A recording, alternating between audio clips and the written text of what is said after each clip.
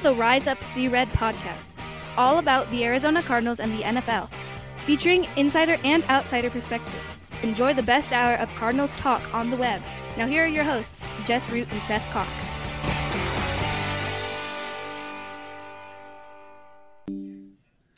Hello, Arizona Cardinals fans, and welcome to the latest edition of the Rise Up See Red podcast, the best hour of Cardinals talk on the web. I'm your host, Jess Root from CardsWire.com, the USA Today NFL Wire site, covering, of course, your Arizona Cardinals. Seth Cox, my co-host from RevengeTheBirds.com, SB Nation's Arizona Cardinals site, is with me in this second show of the week. This is our preview show. It's one of two preview shows we try to do every week as we kind of change things up this year. On Tuesday, we had our review show, looked back at the Cardinals-Cowboys games. Now we turn the page and we will look ahead to the San Francisco 49ers in Week 4, what the Cardinals have to do. Our third show will be a guest show with Niners Wire's Kyle Madsen. That'll drop on Saturday morning after this show drops on Friday. And yeah, so Seth, we get a look ahead to the 49ers, and when we talk about this show, we want to talk about, what the 49ers are, what they do, kind of look at matchups and keys, and of course we'll make our preview, our picks and predictions and prop bets again. I did terrible on my prop bets, but doesn't it feel like entering this week there is a different perspective about the Cardinals going into this week, especially after pulling off what they did last week? Yeah, I think there's a combination of a different perspective and people being cautiously optimistic about the fact that the Cardinals are 3-0 against the spread. And so, while that doesn't account for wins in the NFL. Good teams win, great teams cover, as they say. Right, exactly. And that's what makes it difficult, is that you want to, in this instance, if you're a bettor or you're looking at this game, you want to look at that 14-point line and you say, well, that's not enough. The 49ers are at home. They've rolled through teams. The Cardinals still lack talent, comparatively speaking. This is an easy call. But the fact that they're 3-0 against the spread, that gives everybody pause. And so then you have to dig in and you say, okay, well, what can the Cardinals do? Where do they match up that they can keep this to a 31-18 type of game, right? Or a 31-20 type of game where they lose by double digits, but they cover a 14-point spread and continue to be the team that wins against the spread, but also keeps it closer than most people expect. Yeah, and for me, it's expecting like this game, the game last week, those were considered, no chance games, and these were games where they're going to get blown out. Last week, we were concerned about them being embarrassed. I don't know with how they play if we're going to see them be embarrassed this year. If they continue, and barring major injury issues, they have injury issues, but barring some it just feels like they're going to be competitive-ish. Even in the game they're supposed to get blown out, they're not going to be blown out. It's not going to be like the 40-0, 30-10, even 30-12. You feel like these games are going to be interesting, at least in that sense, that they're not going to be unwatchable. We worried about the Cardinals being embarrassed last week, and we had the keys to not being embarrassed, and they ended up winning. So I now feel confident, or at least comfortable, in expecting them to not get absolutely destroyed. Yeah, and I think that's the hope, right? Like, that was kind of one of the big things heading into this season, was that it was like, well, this is going to be embarrassing a lot of the times, right? So see them be competitive, to see them continually be in games, it'll be interesting to watch, because I think the other thing is this, and it's not something that's going to keep up. It's definitely going to change, and I'm assuming, and you know what happens when you assume, but I'm assuming this week is where it starts to change, and that's they've won the first half money line every single week. And so people and people may not understand that, if you're just getting into it, this is a prop bet. So basically what you're saying is that the Cardinals will win the first half. They will, it has nothing to do with the game, but it has to do with the fact that they will win the first half. And the Cardinals are plus 390 to win the first half, meaning if you bet $100, you win $390, so, and your bet back. So you basically close out with about $500 on that win. And they've been even bigger first half money line favorites in the first 3 games because nobody believed in this team. Now, again, I don't think it's going to happen this week. And that's not to say that they're going to get blown out or be down 25 at half or anything like that. But one, that's not anything sustainable. I don't know if in the history of the NFL we've ever seen a team lead at the half every week. Like that's just probably just not something that happens. But 2, eventually that they're going to face a superior team talent-wise that is also going to understand like, hey, this team's frisky. They are incredibly well coached, something that you and I were hoping we were going to be able to say during training camp because we loved everything we saw at training camp from a coaching perspective. Like that was probably the most competent coaching job and even more than competent, the hardest that we've seen these guys be coached in probably, maybe since Arians in 2013, but probably even before that. I mean, they were, Arians coached them hard, but I don't think Arians spent the time. And you said it last episode so well, how much they are, teaching with a purpose, and they're showing things with a purpose so that these guys get better as the season goes along and they're prepared. And that all feeds into what we've seen in the first half. And like I said, eventually, usually talent wins out. Like that's just the reality of it. Like talent overwhelms preparation and being well coached, because at the end of the day, you need the guys that you put in a position to make plays. That didn't happen against the Giants. It did happen against the Cowboys. I'm hoping that we see something more resembling the Commanders game.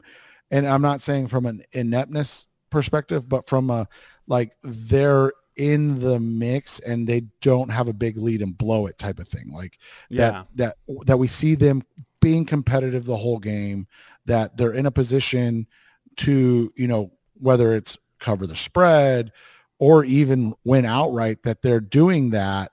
That's my hope for this week. Well, and when we look at San Francisco as a team, they score points. They've scored exactly 30 points in each of their wins so far this season. They're both good on offense and on defense. I mean, look, their talent on offense is great. I mean, it continues to be that their weakest link is the quarterback, because you look at the receivers. Deebo Samuel, Brandon Ayuk, that's a great pair of receivers. You've got George Kittle at tight end. While he's not producing at the same level he did 2-3 years ago, he's still one of the best in the game. You have arguably the best running back, all-around running back in the game in Christian McCaffrey. You've got the best left tackle in Trent Williams.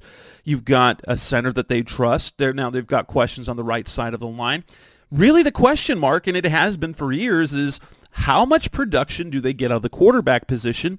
And Brock Purdy has simply taken like game manager plus to the next level. Brock Purdy would be, except what I think what's going with Brock Purdy is there's nothing spectacular about his game. And you watch him and he is just being smart. He's making the right decisions. And the one thing that he's better at than, say, Jimmy Garoppolo, who has a much higher ceiling than Purdy, is that his balls are generally more on target. The 49ers with their offense, they tend to have more separation on their receiving routes than most other teams. And when Garoppolo was there, while he can make more plays than Purdy in general, There were an insane number of inaccurate passes that turned potentially big gains into meh games because he did not hit the receivers in stride, or the receiver had to go back to the ball, and still completed the pass because there was enough separation there, but it could have been so much more. Purdy has just been exactly what they need him to be. He has in 3 games he has four touchdown passes. He has no interceptions. But it continues to be. But like you said, they're averaging 30 points a game. That's the amazing part of that statistic, is that it's not impressive. It's efficient. And you mentioned the passes, and my buddy Kyle Posey, who runs Niner Nation, a guy I literally talk to every day of the week. He's also a defensive coordinator in high school football in Arizona, so that's why I talk to him every week. He and I talk, and one of the things that he talks a lot about, is that Purdy wins a lot in the intermediate, and that is kind of the key. He completed 80% of his passes last year in the intermediate. That's the flukiest stat. When I talk to Kyle on the next show, I'm sure he has the numbers. If he's being as absurdly efficient in those mid throws this year as he was last year. And what Kyle said is that is literally the key to unlocking Shanahan's offense, because what it does is it stresses safeties and linebackers out. So it stresses safeties out, which then allows you to get things done down the field, in deep settings where, a throw can be slightly off, but they're not in a position to make a play on it. But it stresses linebackers out, which opens up the run game for, the best running back in the NFL, and Christian McCaffrey, right? So that's what Purdy has unlocked, is that, he misses. I mean, it's something we're going to talk about in a little bit. He misses on a lot of throws,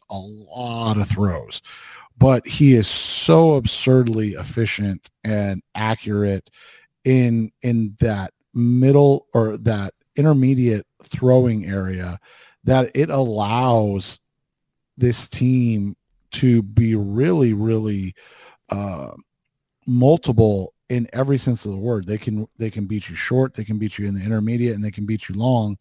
And when you do that, it stresses out defenses to the point where they can't compete. And that's what we're seeing is, it's just at times it's easy. And that's, I think, the best way to describe it, right? Is it's just really easy for Purdy and the offense.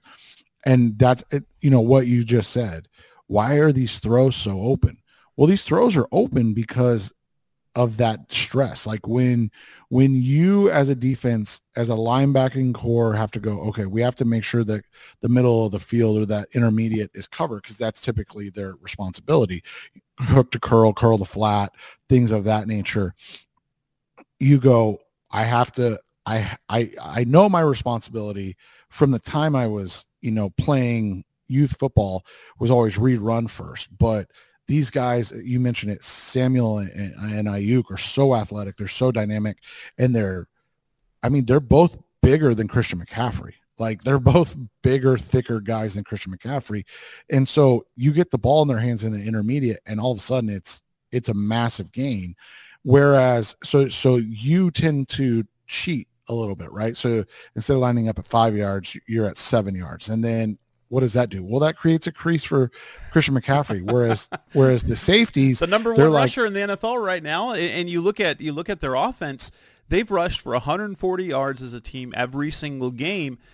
But you look at the rushing production, it is Christian McCaffrey. They have 488 rushing yards. 353 of that come from McCaffrey alone. This is not like the Cardinals who like last week rushed for 222 yards. 98 of it came from James Conner, and they're getting big plays. In fact, the rushing totals, like you've had Dobbs with some big rushes. You had Hollywood Brown in week 1 with the big rush. You have Rondale Moore with the 45-yard touchdown run. Their run game is Christian McCaffrey, and you're not stopping it. Right. They're daring you to stop it. that's the thing is like if you load the box, then that intermediate's wide open. And then that stresses out the safeties, which means they're playing downhill too fast, which opens up the deep game. So it's just a 3-level attack that most NFL teams, want to be able to do. They just aren't efficient enough or talented enough to do it. Whereas it's easy for the 49ers. And that's what makes them so deadly is that, they're literally a team that you can't plan for anything because they can beat you in multiple ways in all these, different fashions. And it just makes it really difficult. So it's going to be a great test for the Cardinals because, like we said, we've been very excited with how they've played through 3 weeks. Obviously 1-2 isn't the goal result, but we've been excited with how they've played through 3 weeks. But now it's like you get the best or the most efficient offense in the NFL because obviously Miami's offense is the best in the NFL right now. And then probably the best defense, if not one of the best defenses in the NFL. And so it's how are you going to respond and how are you going to keep up? And those are the questions that they have to answer. And they've picked off defensively. They have 5 interceptions through 3 games. They haven't had the rushing. I mean the sack totals yet. They've got 8 on the season. 3 of them that come from Drake Jackson, a guy who was extremely disappointing last year as a rookie. So far through 3 games, Nick Bosa has 1. That's going to change. And so it's just a matter of will it change and when. You look at the defensive numbers as well. Look at the totals that they've allowed. 239, 386, 115. The 386 came against the Rams, who've been surprisingly efficient. You had the Steelers 239. They gave up only 150 to the Giants. And they've created, and apparently that all 5 of the turnovers that they've forced have all been interceptions. And so they're making plays. And we already know they have an incredibly talented defensive line, and they added Javon Hargrave this year. They already have Nick Bosa. And if Drake Jackson is playing at a high level, they have Eric Armstead. Their linebackers, Fred Warner, Drake Greenlaw. It's unfair. And then on top of that, they've got capable corners. Travarius Ward's pretty solid. Embry Thomas, they added. He's missed a game. And then their safety, Tanala Hufanga was fantastic last season. They have talent at every single level of the defense, and that's going to challenge the Cardinals, especially in a game. They have like kind of what's helped the Cardinals early is their ability to succeed early on offense. Yeah, that's been the big thing, as you said. It's been getting out fast and being able to compete, and they just, it's one of those things. And I asked Ryan Bainbridge of Niners Nation in our weekly conversation with the enemy. I asked about Steve Wilkes, and I said, you and I have always said he got a raw deal here, but he was also way in over his head. Like both those things can be true at the same time. I said, what's the difference? And he said, he's done a great job of blending what was already in place with some of the things he likes to do. So what they're doing is bringing more pressure, especially from Fred Warner and Hufanga. And those situations allow this team to, like you said, Nick Bosa's, and are we shocked? I mean, the guy hasn't done anything from an NFL standpoint until September 11th, right? Like he literally was sitting out the whole time, and people go, well, he's working out. And, my buddies and I were talking about it. It's like, people don't understand the live bullets are what make you. You can work out but you need football contact. You need to go against, you need that for in whole football term, for the hardening of the body. You need to go up against blockers. You need body-to-body contact. This is it's not just conditioning, it's not just strength, but it is also contact. Right. And so that's what, Bosa's going through right now. But, and so that's the thing. So they're doing it in a very similar way with, some nuances that Wilkes brings. And it's just one of those situations that it's just created, and like you said, part of it is just they have so much talent. They do, right? Like they were really good anyways, and then they go and get Javon Hargrave, and you're like, what? It was honestly, that was completely unfair. It should have been allowed. I know, right? Somebody needed to step in and be like, no, this can't happen. The fantasy owner, the fans, they need to reject that deal. You can't do that. But and all. Wilkes' scheme is fine enough, but we've seen it. There have been problems with him before. It's not like his defense wasn't great here. He go to Cleveland, his defense was bad there. He went to Missouri, his defense was bad there. When he was with Carolina, he wasn't coaching the defense. Technically, he was an assistant head coach helping with the secondary, and then was named the interim. And so now he's got now I know why he picked the San Francisco job, because the last two defensive coordinators have balled out and gotten head coaching jobs, and that is what Wilkes is eyeing, obviously. The funniest thing is, and Justin and I talk about this all the time with college coaches. Why? And I get why. I truly do. But if you're Steve Wilkes, why not just be the defense coordinator for the San Francisco 49ers forever? Yeah, okay, so you're only going to make $1 million a year as opposed to $5 million a year. But, like, you could have that job for life. If you wanted, yeah. And especially if they keep the talent and they're doing as well as they are. Yeah. Right, and just, like, that's what we always say is, like, when you're, the coach of, for instance, right now, Tulane, right? And they've gone from being a really bad team to a team that won the Cotton Bowl last year over USC. And people are like, oh, Willie Fritz is going to go here. I'm like, why not just stay in Tulane forever? Like, you don't have the stress. You don't have to worry about that. You don't have the pressure. Right. Like, just if you're Steve Wilkes and you can keep this defense as a top 5 defense, just be Dick LeBeau. Just hang out for 20 years, win a couple Super Bowls, get all of that stuff. And then when it's all said and done, like you go down as one of the greatest defensive minds of the generation, and people lament, like, why did he never get a second opportunity? And you can just coyly smile and laugh and be like, see, they forgot about that stupid Cardinals situation. All right, coming up next on the Rise Up Series podcast, the best of Cardinals Talk on the Web. Let's look at individual matchups that we're looking at, keys to, I don't even want to say keys to win, keys to not being embarrassed, but keys to success for this coming up game. That's coming up next on Rise Up Sea Red. We're back on the Rise Up Sea Red podcast, Mr. Cardinals Talk on the Web. We've had some pretty good matchups that we watched out, and then obviously some things that the Cardinals must do to succeed. Basically what happened last week, basically what they did in the first half against the Giants and what they did the entire game against the Cowboys is kind of what they need to do. They need points early. They need to not turn over the ball, and they need to be great in the red zone. If there are 3 things we can pick, those are the 3 things that we can pick for them, is that they need to score points early, they need to take care of the football, and they need to be great in the red zone again. This is a different animal when you've got the running game that they've got, but even when they were able to succeed, even with the Cowboys running for a lot of yards. And I think as well, the run game, it's not just a case of James Conner. I think the 49ers will probably do a pretty good job of limiting James Conner, but the Cardinals need other elements of their run game for the offense to succeed, whether that's a trick play here with Hollywood Brown or lining up Rondale in the backfield or Dobbs taking off once or twice.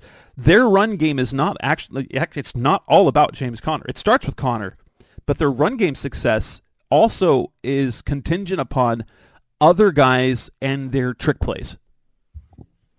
Yeah, and it's big that they're able to run the ball, because what it does more than anything is what? It keeps that offense off the field, and that offense is just going to, I mean, it's not going to be Dallas. It's going to be more like the Giants in the second half of things, or in the second half of that game.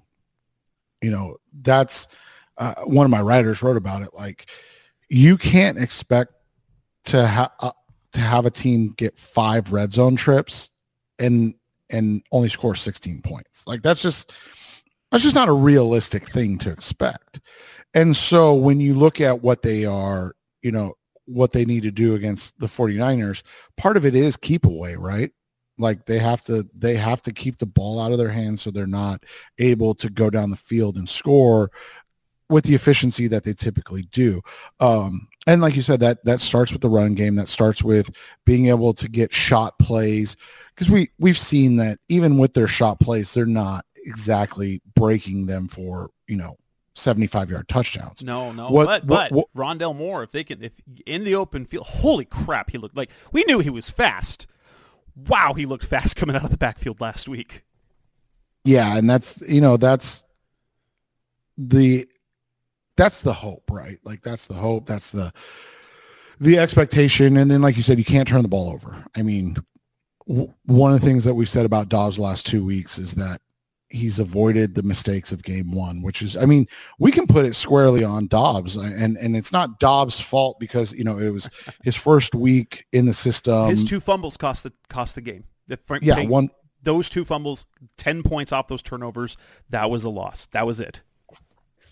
And so, you need him to do that similar thing where if he takes a sack, he takes a sack. He can't try to make it. I mean, that's one of the things we talked about, right? Like Dobbs is the guy that take the play that's there. If it's not, just take the sack and get up to, even if it's third down, get up and punt the ball. It's a better option than you trying to make a play that just quite frankly he's not capable of, and that's okay. I mean, there's a lot of quarterbacks that aren't, and so those are big things.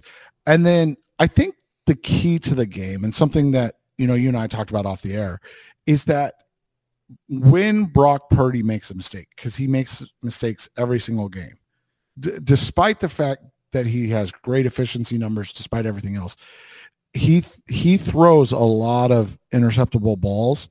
They have to got to get at least one. They got to get at least one. And they can't. That's, you go back to that Giants game. Those first drives where I believe they went down and scored in the end. They literally had the chance 3 times to intercept the ball and never did it once. And if you're the Cardinals, whether or not you win, again, is super, super irrelevant. But if you want to compete, if you want to stay in the game, if you don't want to be losing, 17-3 at halftime or 17-6 at halftime, those plays have to be made, because what it does is it then puts even more pressure on Purdy to make plays. And that's one of the things that I don't think people understand, is that Purdy's making plays without pressure. And he's been great. I don't want to take anything away from him, but he's making plays that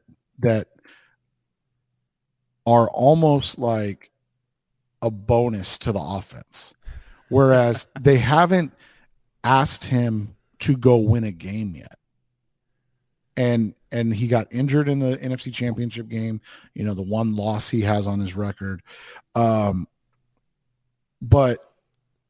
the interesting part of that is, I think if you can get him in a hole, especially early, that it could change things. Yeah. And there's one thing we've seen, and we have to go back to a couple seasons ago with Cliff Kingsbury, is that Kyle Shanahan can and does abandon the run under certain scenarios. Is if the defense sells out against the run and they're trailing. Remember a couple of years ago when they ended up with like 33 rushing yards in the game? The Cardinals got out to a 7-point, 10-point lead, and they sold out against the run, and they didn't even attempt to run the ball. Maybe that would be different this time around with Christian McCaffrey and with Purdy at quarterback. But if you can get a little of the lead and you sell out against the run where you force them to pass the ball, you can get their offense off schedule, which would be that's about as good a scenario as you can come up with. Now, individual matchups are always fun to look at, and I think the first one we're going to look at is Bosa versus Humphries, because Humphries has, Bosa's not all the way 100% football ready, or he's not like midseason form yet, but Humphries has really done a number on Bosa. In fact, most of Bosa's success has come against guys not named DJ Humphries, right? Right, and it's interesting always when that happens because, there's no doubting the greatness of Nick Bosa. He led the NFL in sacks last year. I think he was Defensive Player of the Year last year, right? Yes. Yeah, he was. I'm looking right now. Okay. So he was Defensive Player of the Year last year. He was the Defensive Rookie of the Year, same year as Kyler, was Offensive Rookie of the Year. He is a guy that has, in his career, he has a 9-sack season as a rookie. He blew out his knee in the second game of his second year, then came back and had 15.5 sacks, made the Pro Bowl, and then was a All-Pro, led the NFL with 18.5 sacks last year. He's a freak of nature. We're talking about a guy that in 5 seasons, barring injury, is going to be well over and close to 60 sacks in 5 seasons, and that's basically missing an entire season. He's a freak. And so when you look at those splits and you look at his career against the Arizona Cardinals, it's really funny that in his career he has 3 sacks. 2 came last year in those beatings. And he's been fine, but it's not like he's been dominant. And those are unexpected wins, right? When you look at it, that you say, oh, wow, I didn't expect Nick Bosa to be, in 7 games, 3 sacks. If you're the Cardinals, you're like, hell yeah, that's a great outcome. It's less than a sack a game. Those are, and we're talking about a guy that's going to have 60 sacks in 5 years. He's a freak of nature. The other things are, and we've talked about the last couple of weeks, as good as Micah Parsons is, and there's zero doubting his greatness. He's not Fred Warner. I said Kurt there. Sorry. He's not Fred Warner as a linebacker. He's closer to Bosa as a disruptor than he is Fred Warner. And so one of the things that we've talked about the last couple of weeks is that the Cardinals' advantages have been at running back and tight end, right? That's where they could potentially win. That's not true this week. No. Fred Warner. The 49ers consistently have arguably the best linebacking core in the NFL. And when they're running at least nickel, they've got Fred Warner and Dre Greenlaw on the field, both of whom are absolutely fantastic. And so, yeah, it's going to be a challenge this week for sure. Yeah, and that's exactly it. Like you said, Greenlaw, Warner, Hufanga, the safety. Tashawn Gibson's been really good. And then Isaiah Oliver's had a nice resurgence after leaving Atlanta. So, all of those guys are where they're going to present issues for Ertz and McBride and James Conner. But ironically, where they potentially do have an advantage this week is the matchups of Michael Wilson, Marquise Brown, and Rondale Moore against Charvarius Ward, who's been very good for them, and Demadre Lenore, who I think is a rookie as well, right? Is he a? I think he's in year 2.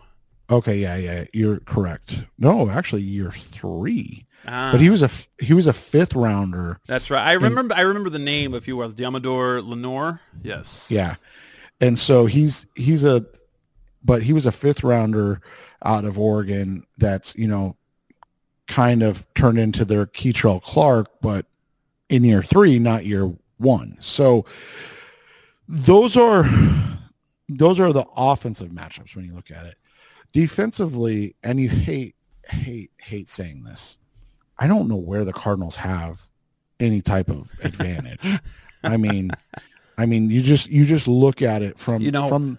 I think the one area you look at is what they do over right tackle. So your combination of Cameron Thomas, Victor Dimukeje, Dennis Gardeck against Colton McKivitz is where you watch for pressure there. Obviously, Zaven Collins going against Trent Williams. Good luck.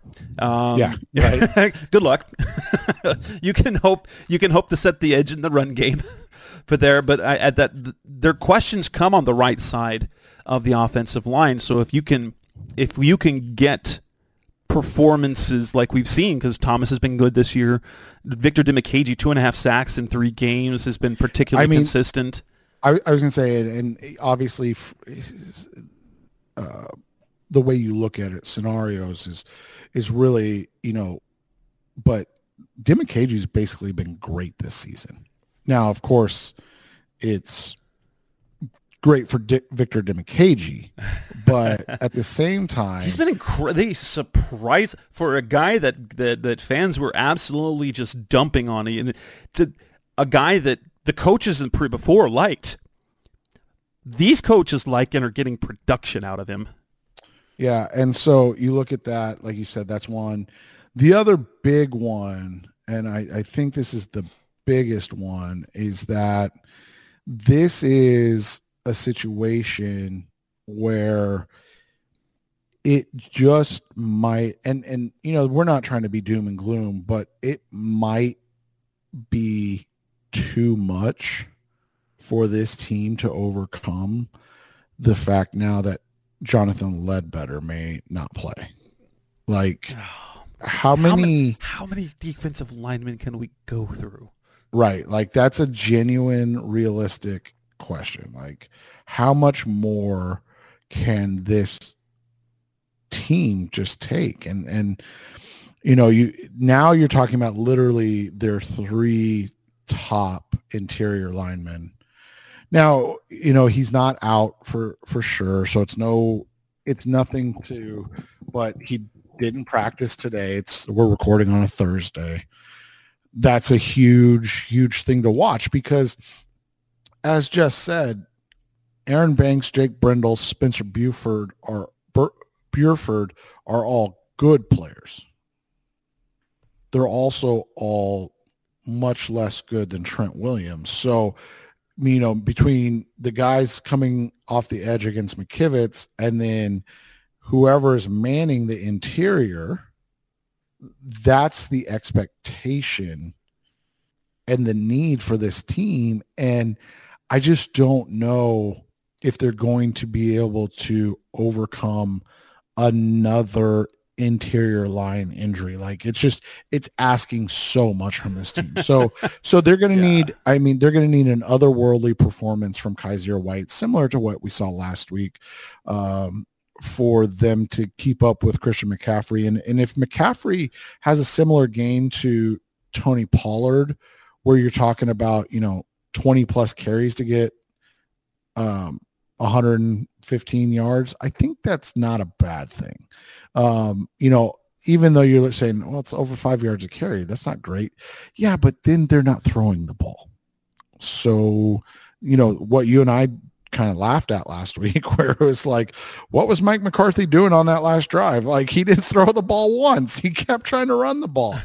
That's going to be a very, very different conversation with the Niners, because I don't see that happening with Shanahan. I just don't. Like, he's too good of a coach. But, we'll see how it turns out and where that they can win. But, they're going to need otherworldly performances from Marco Wilson and Keitrell Clark. They're going to need Jalen Thompson to continue to be really, really good. And then they're going to need guys like Andre Chaucer and Kevon Wallace to continue to play kind of above their ability throughout their career. And all of that is saying that's just to stay in the game, right? Like that's just to stay competitive. It's a really, really hard matchup because of just how talented and efficient this team is. But like we said at the outset, if you're able to force Brock Purdy to beat you, meaning that you get turnovers early, you can sell out to stop the run, and then force Brock Purdy, even though those receivers are insanely talented, and you can force Brock Purdy to throwing the ball consistently, that's your best bet. That's your best way to win a game, and no teams have really done that. None have done it this season, and we haven't seen much of it throughout his career. Come next on the Rise Up Series podcast, best of Cardinals talk on the web. Let's move on, make our picks, our predictions, and talk a little bit about the props that we're looking at. That's coming next on Rise Up Series. We're back on the Rise Up Series podcast, the best of Cardinals talk on the web. Time to make our predictions. I think it's going to be overly optimistic and probably on the delusional side to make a legitimate prediction for a Cardinals win. However, do we think the Cardinals can cover that 14-point spread? Personally, I do. What do you think? I feel more confident about it than I did last week, where I thought they had no shot to do it, and then obviously they just won outright. But I still feel like they're going to have to do some of the things that we're going to bet on and that we've talked about in order to do so. So, the first one for me, and I know you're looking at it too, is something we talked about. Brock Purdy at times has been careless with the ball.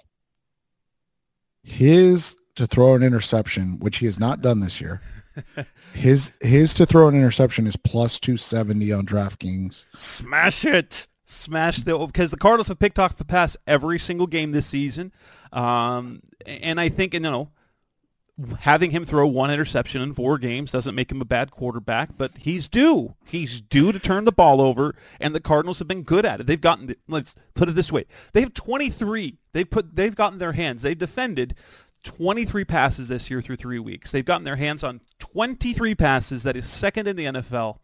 And so if they continue to make plays on the ball like that, they're going to end up with the ball in their hands. Yeah, and that's why I said, I mean, you look back, and I know especially Niners fans have been very critical of Pro Football Focus and what people consider a turnover-worthy play or a turnover-worthy throw. But when you look at what Brock Purdy did, he had 2 turnover-worthy plays in the first drive against the Giants, and he had 2 turnover-worthy plays against the Steelers.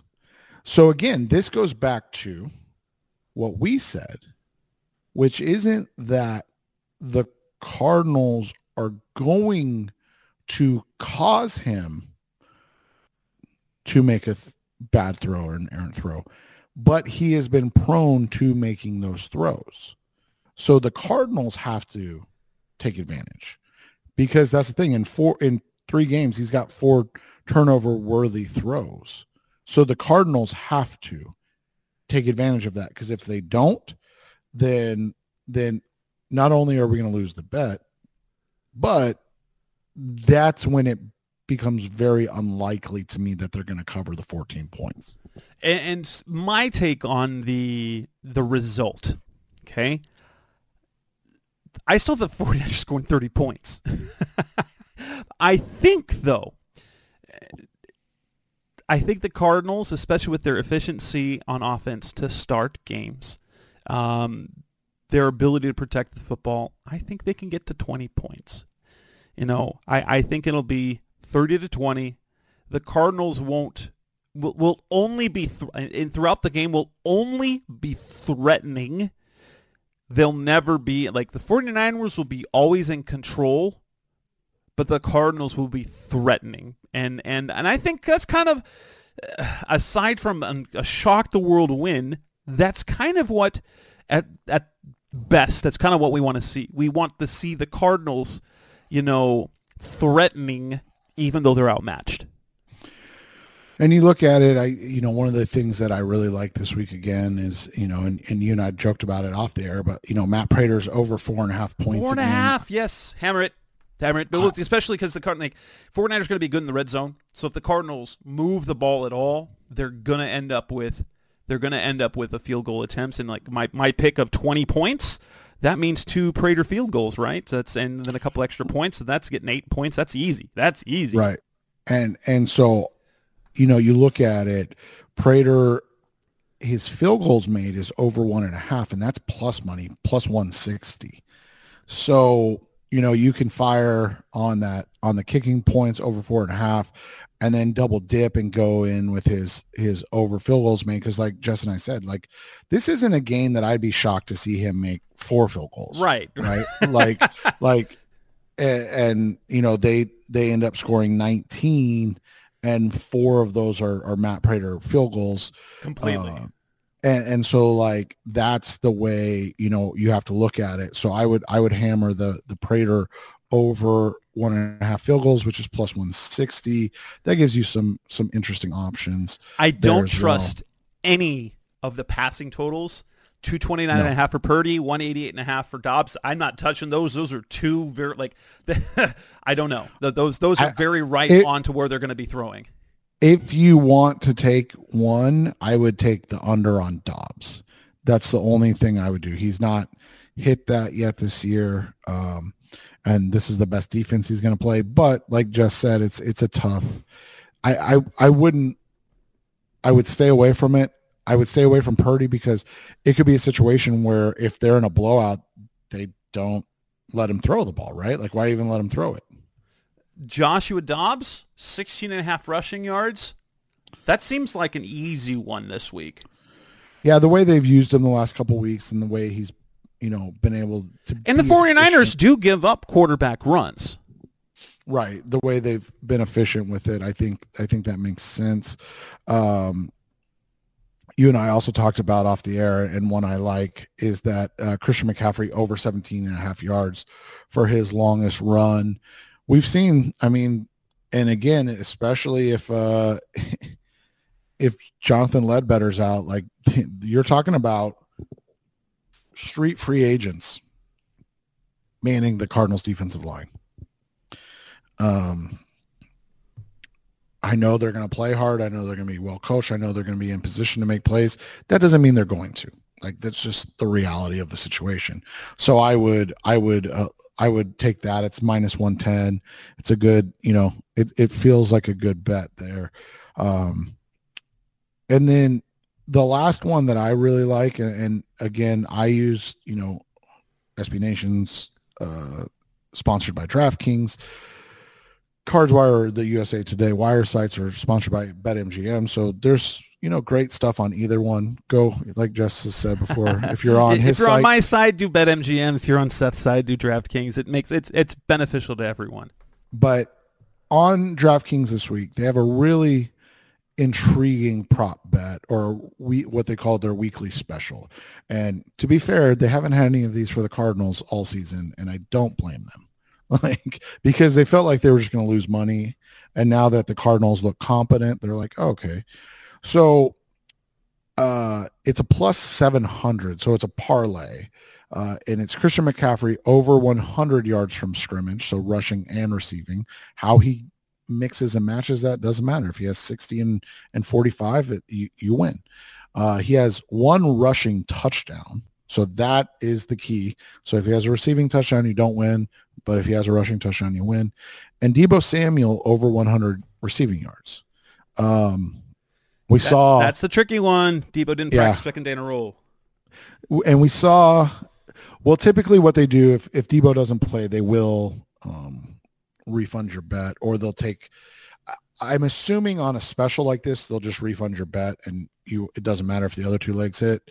But on other ones, they'll void that and then like reduce the amount of money you win. So instead of it being plus 700, it'll probably be plus 300 or something like that. the way that Michael Gallup was used last week is like a watered down version of how Deebo Samuel is used, right? And so if he's on the field, if he's playing, that's what I would be looking at, because it's going to be, I think they're going to really focus on getting him the ball and really being efficient with him. He is just such a talented guy. Really fun player to watch, a guy that, it would be fun to have a guy like him. I know they're trying to get Rondell Moore to be used in a similar way, but at the same time, while Moore is a much faster straight line guy, he is not in the same vein as Deebo Samuel in terms of size, where Deebo's built like a running back. The one thing I couldn't find on either one is an anytime touchdown by any time. Because if there were one for James Conner, I'd put one. Anytime touchdown on Conner. But I cannot find any anytime touchdown props for this game. There are no scoring props at this time on mine either. So it's not that typically happens when there's a lot of guys that are on the injury report, because they don't want to have That's to. True. Conner is on the injury report. So like your big time players, Conner, Ayuk, and Deebo Samuel. all were on the injury report this week. So they're not going to see any props on them until they're ruled that they're going to play. Right. And so it's not, it's not surprising right now, but keep an eye on it, because like Jess said, it's if the Cardinals are going to score a touchdown, it's probably going to be James Conner. Yep. What is your final score prediction? I've got 30-20 49ers. Yeah, I'm going to go 31-19. I think the spread. Yeah, I think the Cardinals are able to get a cheap one in the fourth quarter and end up covering the spread. Not as cheap as the Rams field goal to go from a 10-point deficit to a 7-point deficit at the end of the game. That's not quite as cheap as that, but why not? That worked for me. That did not work for Seth when that happened in week 2. I know, right? All right, with that, we will wrap up this edition of the Rise Up C-Red podcast, episode 467. And then we will have another edition with Kyle Madsen, guest from Niners Wire. Will be tomorrow, the next day or the same day, depending on when you ever listen to it. But we'll be back again with Seth next week to talk about the Cardinals and 49ers game next Tuesday night. You'll probably hear it on Wednesday. That's Seth Cox. I'm Jess Root. Thanks for listening as always. Thanks for listening to the latest edition of the Rise Up C-Red podcast. Listen to previous episodes and subscribe to the show on Apple Podcasts, Stitcher Radio, Audioboom, or many other podcast platforms, so shows are delivered directly to your mobile device. Please give the show a 5-star rating and always support the sponsors who support the show. We'll be back soon for the best hour of Cardinals talk on the web. Rise Up Red Sea, be Red Sea Red, and of course, Rise Up Sea Red.